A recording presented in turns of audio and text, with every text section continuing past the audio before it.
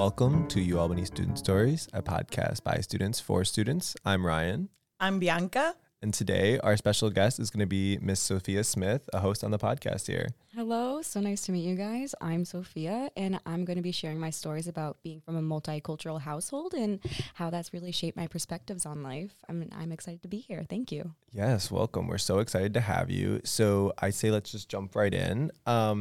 To kind of start, Sophia, I know that we had talked previously about you are adopted. Do you want to share a little bit about that and, where you're adopted from and what your family looks like? Absolutely. So I was adopted when I was only 8 months old, so I was still a little baby. I am from Belize, or Belize, which is in Central America. It's right next to Guatemala, and nobody really knows about this country because it's so small. But me, along with my brothers, we were all adopted. And my mom, she's Italian. My dad is Greek. So when I came into America, obviously with citizenship and everything else, I grew up speaking Italian and Greek, both of my parents, and especially Spanish. And that really shaped my love for learning new cultures, learning new languages. And that's part of the reason why I'm a dual major in Japanese and Spanish today. And I love both the languages. But it really has helped me appreciate other cultures from around the world. Yeah. Yeah, that's such an exciting story to hear about. So I know we had also talked a lot about you took an ancestry test, right? Yes. And so that was what told you like you're from Belize, and then it connected you with some relatives out there. Do you want to share a little bit about that? Yeah. So I took a test, and it turns out that I actually have Mayan in me. So like very ancient ancestral roots. And so does my little brother. However, my older brother Noah, he has Aztec in him, and I thought that was so cool, just how diverse everything is. But yeah, I have 19 siblings, birth siblings down in Belize. Yeah, a lot. That is a lot of people to keep track of. Yeah, and my little brother and I were literally a year and 2 days apart, so we're almost Irish twins. Yeah. Wow. Yep. But I do think about my birth siblings a lot. I haven't really been in contact with them for a while, but my caretaker, Gloria, she was who took care of me along with her husband, Emiliano. And this was in Belize? Yes, when I was still a baby, when I was just born. They watched over me when my parents were flying over, because obviously someone needs to watch over the baby and all that. And she did that. She did the same thing for my brothers. So she's been very close with the family, and we've been in contact with her recently, and she's actually coming up a year from now, this year, and I'm very excited because I have not seen her in so long, but very exciting stuff. That's so exciting. So when was the last time you saw Gloria?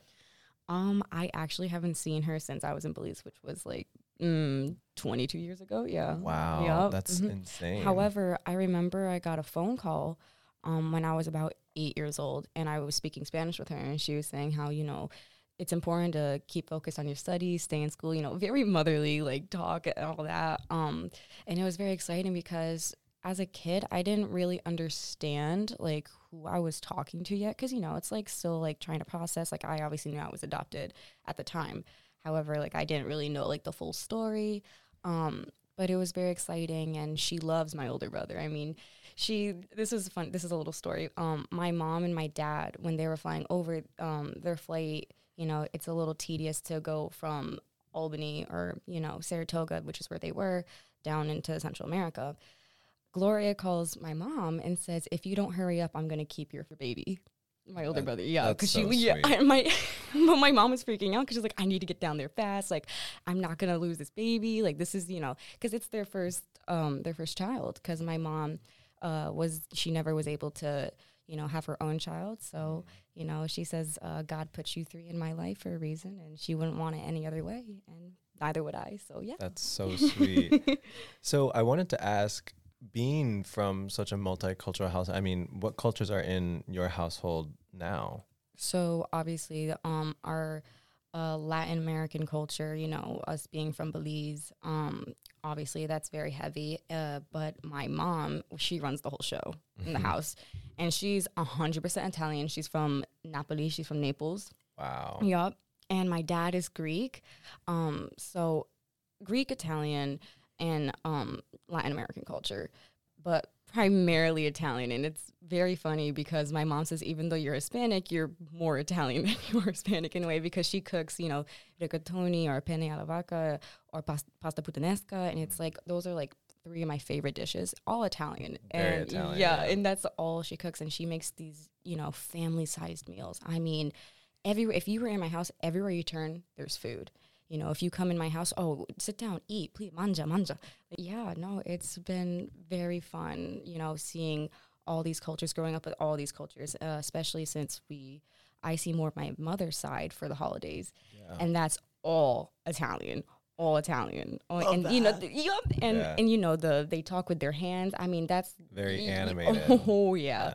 I mean, if you were to come to a family function, you're going to be treated like you're part of the family. La familia. That's how it is. That's amazing. You know? Yep, family first. And that's, you know, what I learned from my mom and from my dad. Yeah, and I know, Bianca, you have kind of a similar household structure, right? Yes, my mother's from the Dominican Republic and my dad is from Argentina, and basically I grew up similar to Sophia. Like I was more close to my Dominican family and my Dominican roots. I knew things about Argentina, like I knew how important asado was, how football was important to the culture. My dad, his ancestry is specifically from Sicilia, and he knew a little bit of Italian, but it was mainly his grandparents and his parents. So he could understand it, and he could produce a little bit, but he had started to lose it. But he would, like, teach us little things, like how to say too, like due. But, like, obviously we can't pronounce it that well, but, like, he would bring in his Italian and his Argentine. Like, for example, he would make, like, little home-cooked pizzas. He would, like, little empanadas, and he would do that. But the culture that really dominated was Dominican culture. If I was not in school, I was in the Dominican Republic. So I grew up very Caribbean and just having the love of, like, the beach, baseball. I would go to the Centro Deportivo in Bani, and it was basically this huge baseball field with, like, a little soccer field next to it. And I would always just grow up playing soccer, baseball, and just walking around Bani with my cousin, friends, and then being here. Wow. That's so amazing. And I don't have as much of, like, a rich cultural experience in my household. I'm French and Irish. There's not a lot going on there, but I will say potatoes. I have potatoes. My grandma is very Irish, and you have the potato pie. The potato pie. Okay, yes. So let's talk about that, right? Like, my grandma lives directly across the street from me, and it's my mom's mom. And my mom's side of the family is extremely Irish. I mean, half of them are redheads, and we're all very into potatoes. Very into potatoes. My favorite dish, actually, that's prepared for our holidays is scalloped potatoes and ham. Ooh. It is good. It is heavy cream, potatoes, and ham. Like, what could go... Cheese, too. You can't... So what could go wrong? Yeah. Right? I mean, I don't get, like, the crazy rich cultural experiences that you guys have, because I feel like a lot of Latin American cultures and European cultures are very strong, whereas I feel as though... At least in my case, like, my household, the Irish is very reserved, and so is the French. I mean, I don't have any French culture in my household that I can think of. We're like an all-American family, right? Like, it's burgers and hot dogs and a casserole. There's no, like, there's no rigatoni, there's no empanada. No. We got chicken cacciatore, we got moussaka, you know, Greek. It's so sounds so good. You guys got so I envy a little bit about that for sure. I was going to say, you reminded me of my favorite dish every time, because my favorite dish is sancocho, and it's this, like, thick stew made with, like, different vegetables, like yuca, plátano.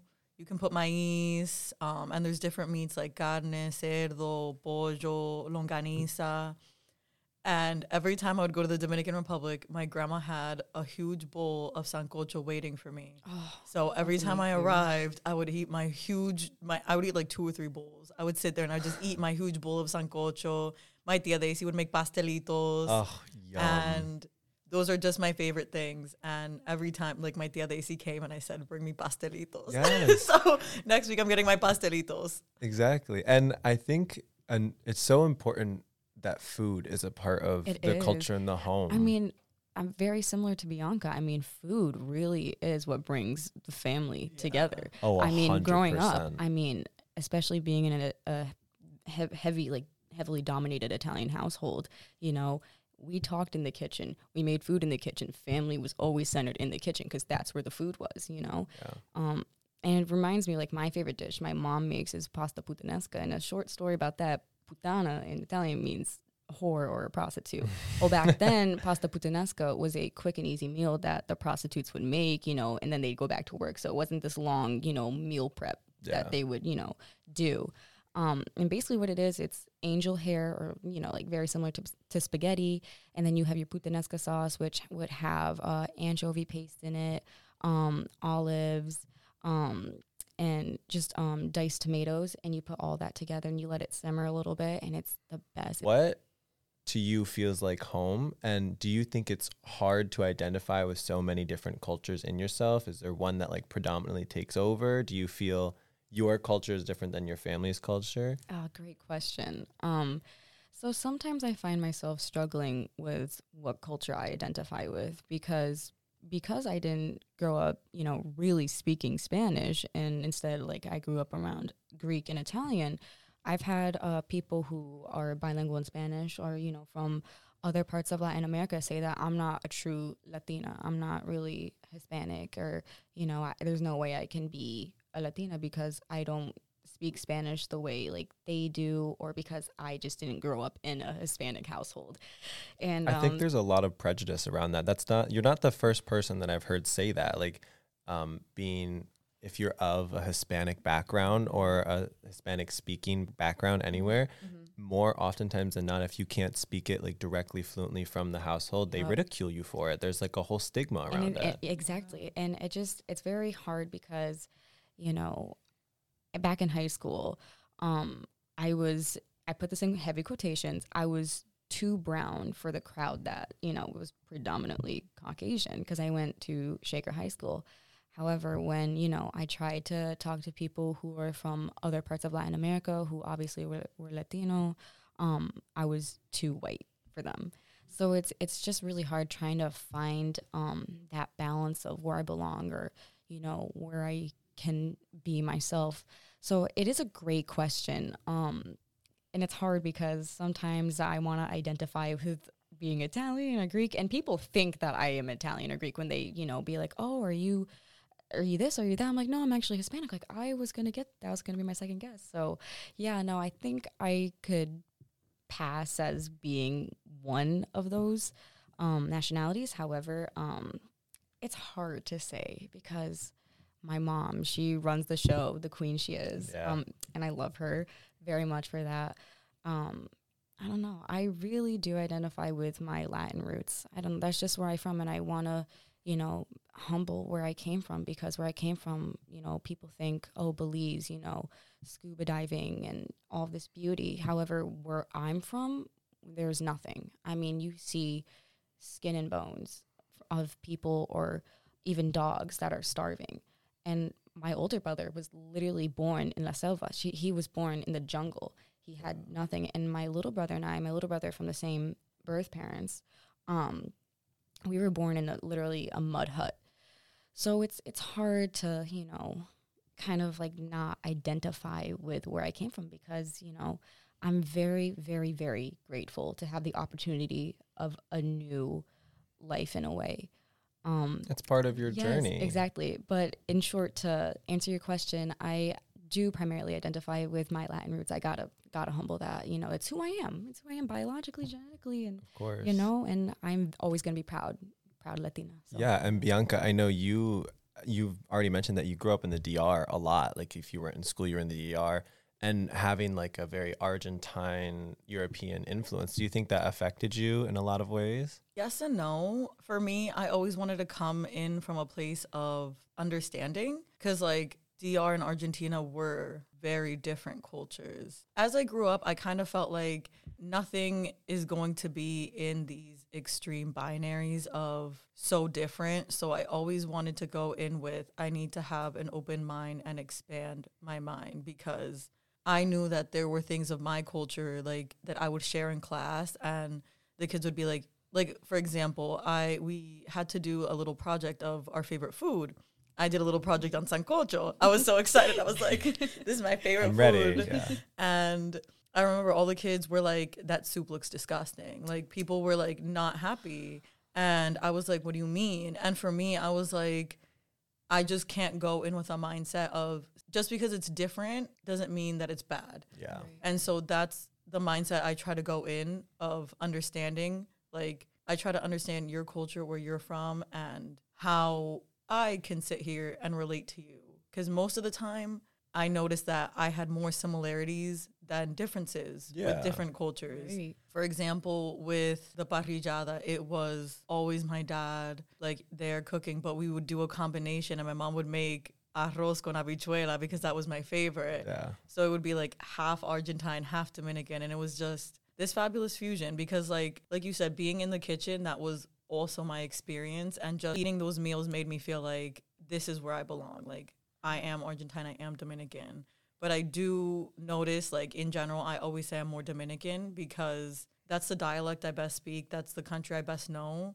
I used to be able to speak in an Argentine accent and know the dialect. I still know it, but it's hard for me to go back. Not as natural. Yeah, like, because I have to change my whole intonation, my whole pitch, the way I can do it, but it costs me a lot. But I actually wanted to say a comment on what you were saying, how people were saying that, like, you're not really Latina. And I think that's a little ignorant because Latin America is from Mexico all the way down to the southern tip of Argentina. You have Brazil, you have French Guiana, you have Jamaica, you have St. Kitts. You have all these countries in there, and they don't speak Spanish. So how are you going to say that someone, you could say, like, you're not from a Spanish-speaking country because Belize does, like, their national language is English and their maternal language is Spanish. Mm-hmm. That's interesting. Wow. I did not know that.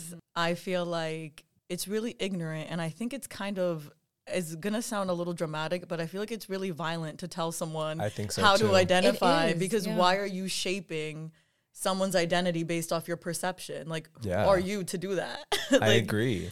To kind of build off of that, I've been learning a lot, especially in college, about ethnicity versus race and what that looks like. So to pose the question, ethnicity tends to be more about culture and tradition. Do you think that you identify as multiple ethnicities when it comes to being in such like a multicultural household? Do you think there's a lot of parts of you that would say, yeah, I'm Belize, I'm also Italian American, I'm also, you know. So it's funny because when my friends ask, like, because they've asked that question, like, do you tell people that you're Italian or Greek? I'm like, I say, and I quote, I'm Italian in spirit. That's what I say. Great. I'm Italian and Greek in spirit. That's what I say. But obviously, like, biologically, I am Latina. Like, you know, I wear it proud. Yeah, I say I am in spirit. I am, you know, I don't really say Greek because, again, like, I grew up seeing my mom's side of the family a lot. But I love, you know, the Greek culture, everything, the music, the domares, moussaka, the food, and the Greek fest, which, you know, I actually went to recently. It's in Schenectady, right? Yeah, Yes, I was kind of there, but I wasn't in the Greek fest, but I was, you know, around it. Yeah, I used to go there so many times, the St. Sophia Greek Fest, obviously my name. And just a little quick side note, I was named after St. Sophia, the Greek saint, but also I was named after Sophia Loren, the famous Italian actress. Wow. And my mom was named after Gina Lollobrigida, another famous Italian actress. And in real life, Gina and Sophia, the actresses, kind of were rivals because they were sex symbols back in their day. Yeah. Oh, that's so fun. Yeah. So, like, little friendly rivalry. yeah. And my mom and I sometimes, like, you know, mothers and daughters have their fights, you know, Tips. like, yeah, we've had our tips, our fair share. Mom, I love you if you're, you know, listening to this. But I actually met Sophia Loren in real life because my mom took me to meet her for my quinceañera, like a couple weeks after it happened. And Sophia Loren actually invited me up on stage.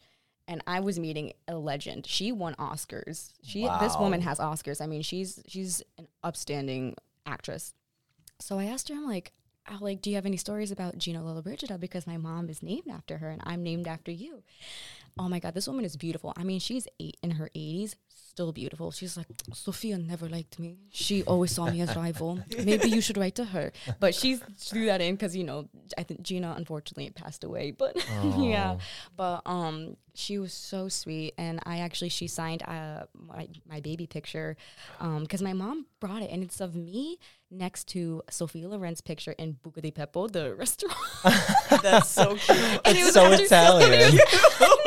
Oh my, when I say my family is Italian, I mean, they literally wear the Italian flag right on their chest. And I'm like, why I'm like, why are you guys screaming? They're like, I'm not screaming, I'm Italian. This is how we speak. But no, my mom brought it. I'm like, why do you have that? You don't know if I'm even going to meet her or see her. She's like, you never know, Sophia. Gotta keep it around. To this day, I think my mom knows connections. She has connections. I'm pretty sure she has connections to the mafia. I probably shouldn't even say Careful, say that. Yeah, because, you know, she's like, Sophia, I have my ways. And I'm like, that you do. And I trust you with that. Especially my uncle and my aunt. I mean, I love them. They're my heroes. But no, it's basically like I'm in this little pink dress and as a baby. It's after my christening, and it's right next to Sofia Loren, this huge picture they have. And she signed it for me, and I have it. I have it still. And her perfume, I can still smell it. It was a magical moment. But yeah, no. Wow. Sorry, a little rant, but no, yeah, I primarily identify with my Latin roots. You know, I'm very proud to show that. And, you know, I've learned to not apologize for it. And I will say, you know, from time to time, I'll be like, yeah, but I am Italian and Greek in spirit, you know, my mom and my dad. So I love the cultures that I grew up with, and I appreciate other cultures for what they are, because nobody should apologize for being what they are at the end of the day. 100%. Now, Bianca, I want to give you a chance to answer the question too, because again, back to you have very strong cultures in your household. Yeah, so basically for me, after a certain point, like once I was in high school, my mom wanted me to be more American. And I also, cause like you, Sophia, I went to basically all like a school with like a lot of Anglo-Saxon people, because I can't say white because I'm a white Latina, but basically there were no other Latinos. It was me and predominantly like 3 Latinos. Same here. And I just remember, like, I told my mom, I said, I want a quinceañera. And she looked at me and said, Bianca, no one in your high school knows what a quinceañera is. They don't know the traditions. They don't know anything. She said, don't do it. Just do a sweet 16. Like, she said, don't do that to yourself. And I remember I was really sad. I really wanted my quinceañera, but, like, she was right. Like, no one understood the tradition of the quinceañera, like, the religious aspect, the going in, the doing this show. And so I felt like I might as well just do it. And, like, I don't regret the Sweet 16, but I do always kind of sit there and think, damn, like, I wish I did have a quince, because I liked the Sweet 16. I just felt like it wasn't me. Right. Yep. If that makes sense. But other than that, like, in general, I always felt really, like, kind of turbulent with my identity. Like, it was just very much like I didn't know how I felt about my identity, because when it came to certain social issues, I was more like Argentine, in the sense that, like, for me, gay marriage, certain like rights were just like, why would we not have them? Like, that's ridiculous. But then the culture and the environment of the Dominican Republic is what I loved. Like, I liked that I could go down the street, I could talk to my vecino, and I could sit there on the stoop talking to my neighbor. We could play capote, it's a card game. We could play domino. And I knew I could go to any of the neighbors. They would know who I am, and I was okay. And when I say neighbors, I just mean anyone in the neighborhood or anyone who knew my family, because everyone's your neighbor. Like, here we're like really specific, but they're like, everyone's your neighbor. And then I just remember being here and being American, and I felt like I don't know how all these identities fit. And I felt like I had to play on my identity. In some places, I would just be I'd be violently American, not nationalistic. I'm never nationalistic. But I felt like I couldn't be Latina because I felt like it could be dangerous. So I felt like I have to be American. And then in other places, I'd be like, okay, I can speak Spanish. I can be Latina here. but I feel like I always had to negotiate, but I also have the privilege of negotiating my identity. And I feel like I had to do that a lot because you never know. Like, it's always like that one person you never expect, that one look that you get, and you're like, can I speak my language here? Is that okay? Or is it not acceptable? Been there, done that. Oh my gosh. Yeah, no, just like, even when I was younger, I had to prove that I was American because I had neighbors in New Jersey that were basically, they were racist. Like, they were telling my mom that they were going to deport us. Oh my God. And they were following us. And I'm just sitting there thinking, I was like, am I American? Like, am I not American? And I was like, I remember that always shaped me because I was always questioning, am I really American? Like, I was like, was I born here? Like, what? Yeah. Like, the evolution of identity is something that I think is so strange. And I think, Sophia, I really want to pose this question to you since, you know, you're adopted. When it came to identity, which I believe is like an ever-changing process in my mind, and I think the more you learn about yourself, the more you can figure out, you know, what you identify more comfortably with. Was there like a steep learning curve to, you know, from going from your household to learning about, you know, your Belize roots? And do you think that that affected how you identify at all?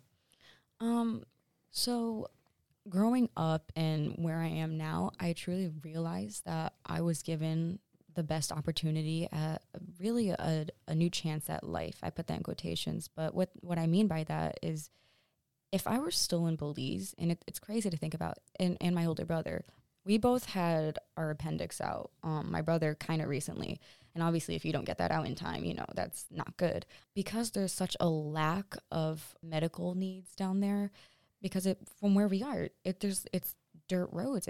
Everyone is just, you know, struggling, and there's a lot of crime, you know. If I were still down there, I either would have been killed or, you know, died from not having my appendix out because, you know, lack of hospitals. I would have been probably trafficked or gone, like, just disappeared. So it's kind of difficult because, you know, I think a lot about my birth siblings, especially my sisters, because being a woman now is like almost impossible. So hard. And then imagine like in a country that's so. I know, and I have pictures of them, but I've never talked to them, and sometimes it kind of makes me emotional because I think, why do I deserve this chance? Why was I the one? Like, why was I picked by God to have a chance at a new life, you know, with a great family, a beautiful mom and a beautiful dad. And when I think about that, you know, I don't want to shun Belize for what it is. I think it's so important that people realize that Belize isn't this tourist attraction, you know, that people think it is, you know, with the scuba diving, snorkeling, and, you know, the barrier reef, or, you know, the giant blue hole that is one of the main attractions over there. You know, every country has its ups and downs, but especially Belize, because it's a third world country and it's so poor. You know, I obviously want to acknowledge that Belize is beautiful for what it is, but also, you know, they have their own hardships down there too. The realism of the country. Exactly. And I don't, you know, want to, you know, hide that from people. Like, when people ask, oh, you're from Belize, wow. Like, they obviously assume that I'm from a nice beautiful luxury. Yeah. But no, like, I don't bullshit people. I'm like, no, like, I was born in a hospital, but my birth mother and my birth siblings, you know, that's their home. That's where they were raised. So, growing up, I've truly realized that, you know, Belize is always going to have a special place in my heart. And I never want to shun it for being the way it is, you know, because there's so many countries like that in Latin America that have their downsides, you know. Especially in, you know, the neighboring countries around Belize, you know, there is a huge femicide going on, or was, where, you know, men were just killing women for fun. They were just, you know, sexually assaulting and all that. And it's like, oh my God, it's crazy, because I either would have, I don't know where I would have ended up, and my older brother would have been dead. And it's crazy because, you know, his appendix was close to bursting. No, I always will keep Belize. You know, I'll always wear that, like, on my sleeve, you know, like my heart on my sleeve. That's how I am. So I never want to, I never want to, what's the word? I'm blanking on it. Shun. Yeah, I never want to shun it. Yeah, for being what it is. So, and Exactly. because that's where I'm from. Sugarcoat. You don't want to sugarcoat it. Exactly. And I want to give Bianca a chance to share the realism because I did visit the DR. I went there for service trips, and I was in Labateis, the very poor communities there. Yes. And I got to work with a lot of Haitian refugees and lots of the really, really poor population of the Dominican. And when you say you went to the Dominican, people automatically assume, you know, Punta Cana and like Puerto Plata, Puerto Plata, yeah, all these Bávaro. places that are like super touristy, beautiful, beautiful places with rich cultural history. But can you talk a little bit about like the realism of the DR? Yeah, I think it's so funny whenever I tell people I'm Dominican, they're like, beautiful beaches. And I just laugh. I'm like, yeah, like I mean, yeah. That's yeah, one like, aspect. I'm yeah. like, yes. But then I'm like, you don't know. It's similar to Belize. Like, you don't know how dangerous it is. Like, we have the highest rate Especially of, for females. yeah, we have the highest rate of child marriages. So there are girls as young as 6, 7, 8 years old Sick. getting married to 30, 40-year-old men to maintain their family, because families are so poor there that the only way to maintain the family is literally to sell off their daughters For to marriage. older men so that those men take care of the family. Like, I had a friend who, after 8th grade, they dropped out of school and they got married to a 30-year-old man because that man was going to take care of their family. And people are like, that's sick. And I'm like, it is sick. But it's more sick that that's the position that we have to be in. It's almost Like- tied into the culture too. I mean, you see It this in a lot of is. third world countries. A lot of these, I use the word questionable practices are just kind of tied in innately to what they are as a whole. And because it's been done for so long, there's been no evolution. It's just kind of stagnated to a normalcy, which is, I don't think something that, you know, is the best. It's really not, because I remember just in general, like as a little girl, like there were older men that would approach me and that would say things that would make me really uncomfortable. And I'm not going to say them on here because honestly, like no child should have heard those things. And I just remember I was told, Bianca, you're a pretty girl. You have to get used to it. Like, you have to know how to deal with it. And I just remember feeling like I have to learn how to deal with Other 34-year-old people. man as a child. And I'm like, why do I have to do this? Why am I Because- the adult? Yeah, exactly. Why do I have to be the adult? And in general, I don't think people realize how unsafe it could be. Like, my cousin, he lives near the University APEC because he walks there. It's like a 5-10 minute walk. So it's not in like a bad neighborhood. And he was even robbed going home. And I had Yeah. cousins that were robbed and mugged going home. They were like, my older cousin, he was with his wife. My younger cousin, he was by himself. But just in general, like, being robbed, being mugged is very common there. Violence is very much always present. For example, LGBTQ rights. Now there's more of an acceptance of gay people, but depending on the person, they will come at you. And trans people are not accepted at all. Like, you have to come from a very open-minded family, very accepting family, because if not, you're not accepted. And like, violence against trans people is acceptable. And I'm sitting here like, why is it okay to be just violent? And it's not. Like, it's Yeah. just not okay. And I always have love, but there's always that, why is there so much violence? I even know, for example, something my cousins and my mom always said is, I never made you go to school in the DR because the schools in the DR are so bad. If you go to public school in the DR, you're sending your child to be a gangster. Like, that's what is. Oh my Wow. God. Yeah, because kids will go to school in there with guns, knives, smoking weed. If you want your kid to make it in the Dominican Republic, you pay for that private school, you pay for that Catholic school, you do what you can. But other than that, if you cannot afford that, like, you have no other choice than to learn how to work on the Adapt, streets. yeah. I just know that in general, like, that with the poverty levels, like, we have so much tourism that there's parts like Bávaro that are really wealthy because we have a lot of like people from Europe, especially Russia capitals, right yeah. now, that stay there and they're wealthy, but then Dominicans themselves are so poor and don't have the same luxuries.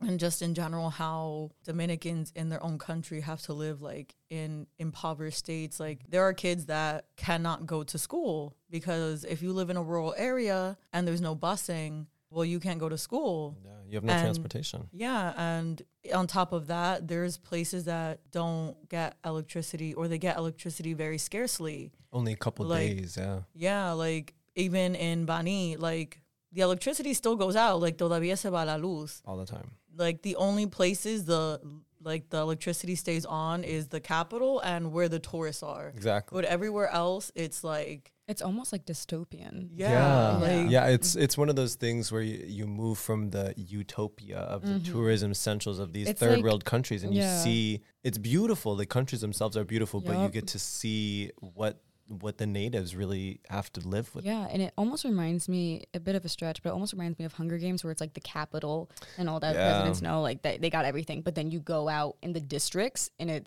there's nothing. Yeah. I mean, people are struggling. It basically is that, though. Like, scraping. To wrap up, I just want to ask, when it comes to your futures, I think now it's like a really big thing for everyone to think about what they want their household to look like and what they want the culture of their household to be.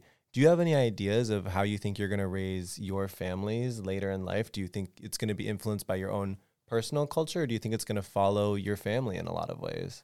I'm going to say both, because my mother and father, they obviously never shunned me or my brothers for being Hispanic. They're never like, maybe you should keep that on the down low. You know, they always said, be proud of yourself. Embrace it.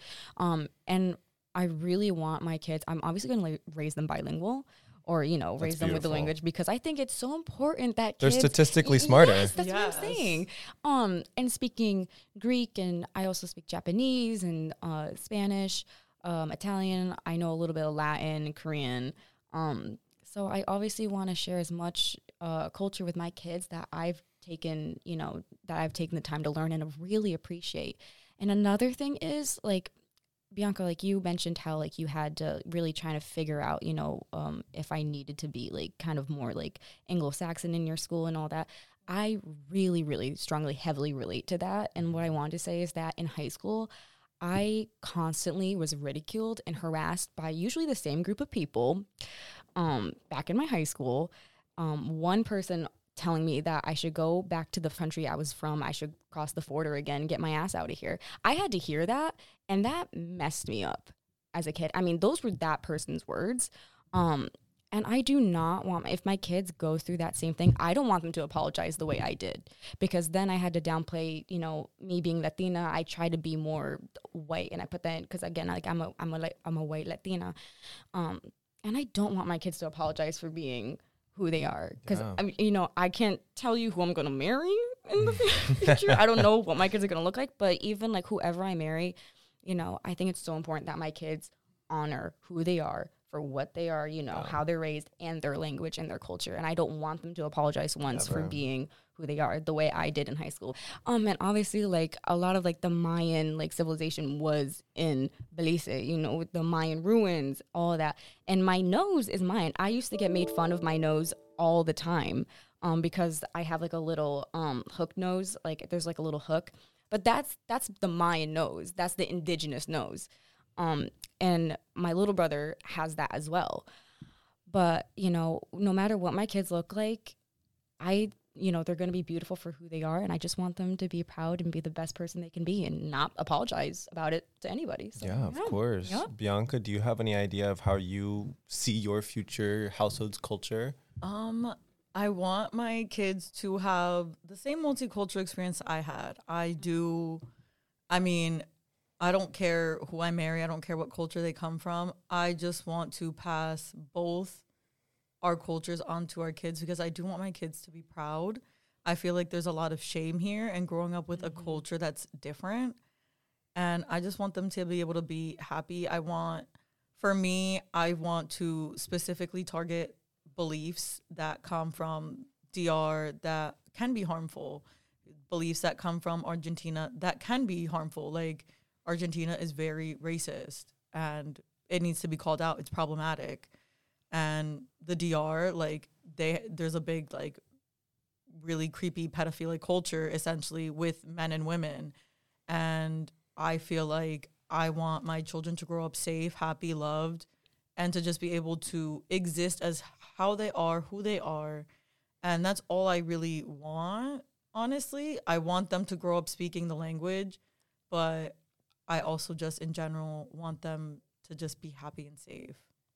And that's beautiful. And I Period. think that's, I hope that's something that is achievable. And I know both of you are going to raise wonderful families. I mean, your experiences yourselves have so much to them. And to bring that to the table already is something beautiful. And especially, I really hope both of you put an emphasis on bilingual children. Yes, Yeah. I just think it's so important that, you know, Yes. people learn more cultures, because for me, when I learn a new culture, it's like learning a new perspective of the world. Yeah. And cultures are so beautiful. It and I feel like is. people are so hesitant, especially in America, United because States, it's something different. It's something foreign. Really, it's not. Anything It's not. outside the US they consider foreign, but that's just how the world is. Yeah. It's just So it culture. And it's beautiful. It introduces you to beautiful things, new people, new music, new food, new clothing, new aspects. And that's why it's so important to just gain a new perspective instead of being so close-minded, especially in the United States. And I know, like, you know, traveling is very pricey, but I think it's so important that people do discover what lies outside of America. Yeah. Because, like, you know, we just recently did a podcast about study abroad, but when I went to Japan, I mean, oh my God, the culture. Yeah. And I want my kids to grow up appreciating different cultures, and because it's a new doorway. Yeah. It's just a doorway to learning So a new many world. things. Yep. Yeah. So I think it's just so important. Like, and just like you said, Bianca, I want them to be happy and safe. And I just think it's so important. But yeah. Yeah. Well, thank you so much, Sophia, for sharing your story. Absolutely. Thank you for having me. Of course. And Bianca, thank you so much for adding so much to this too.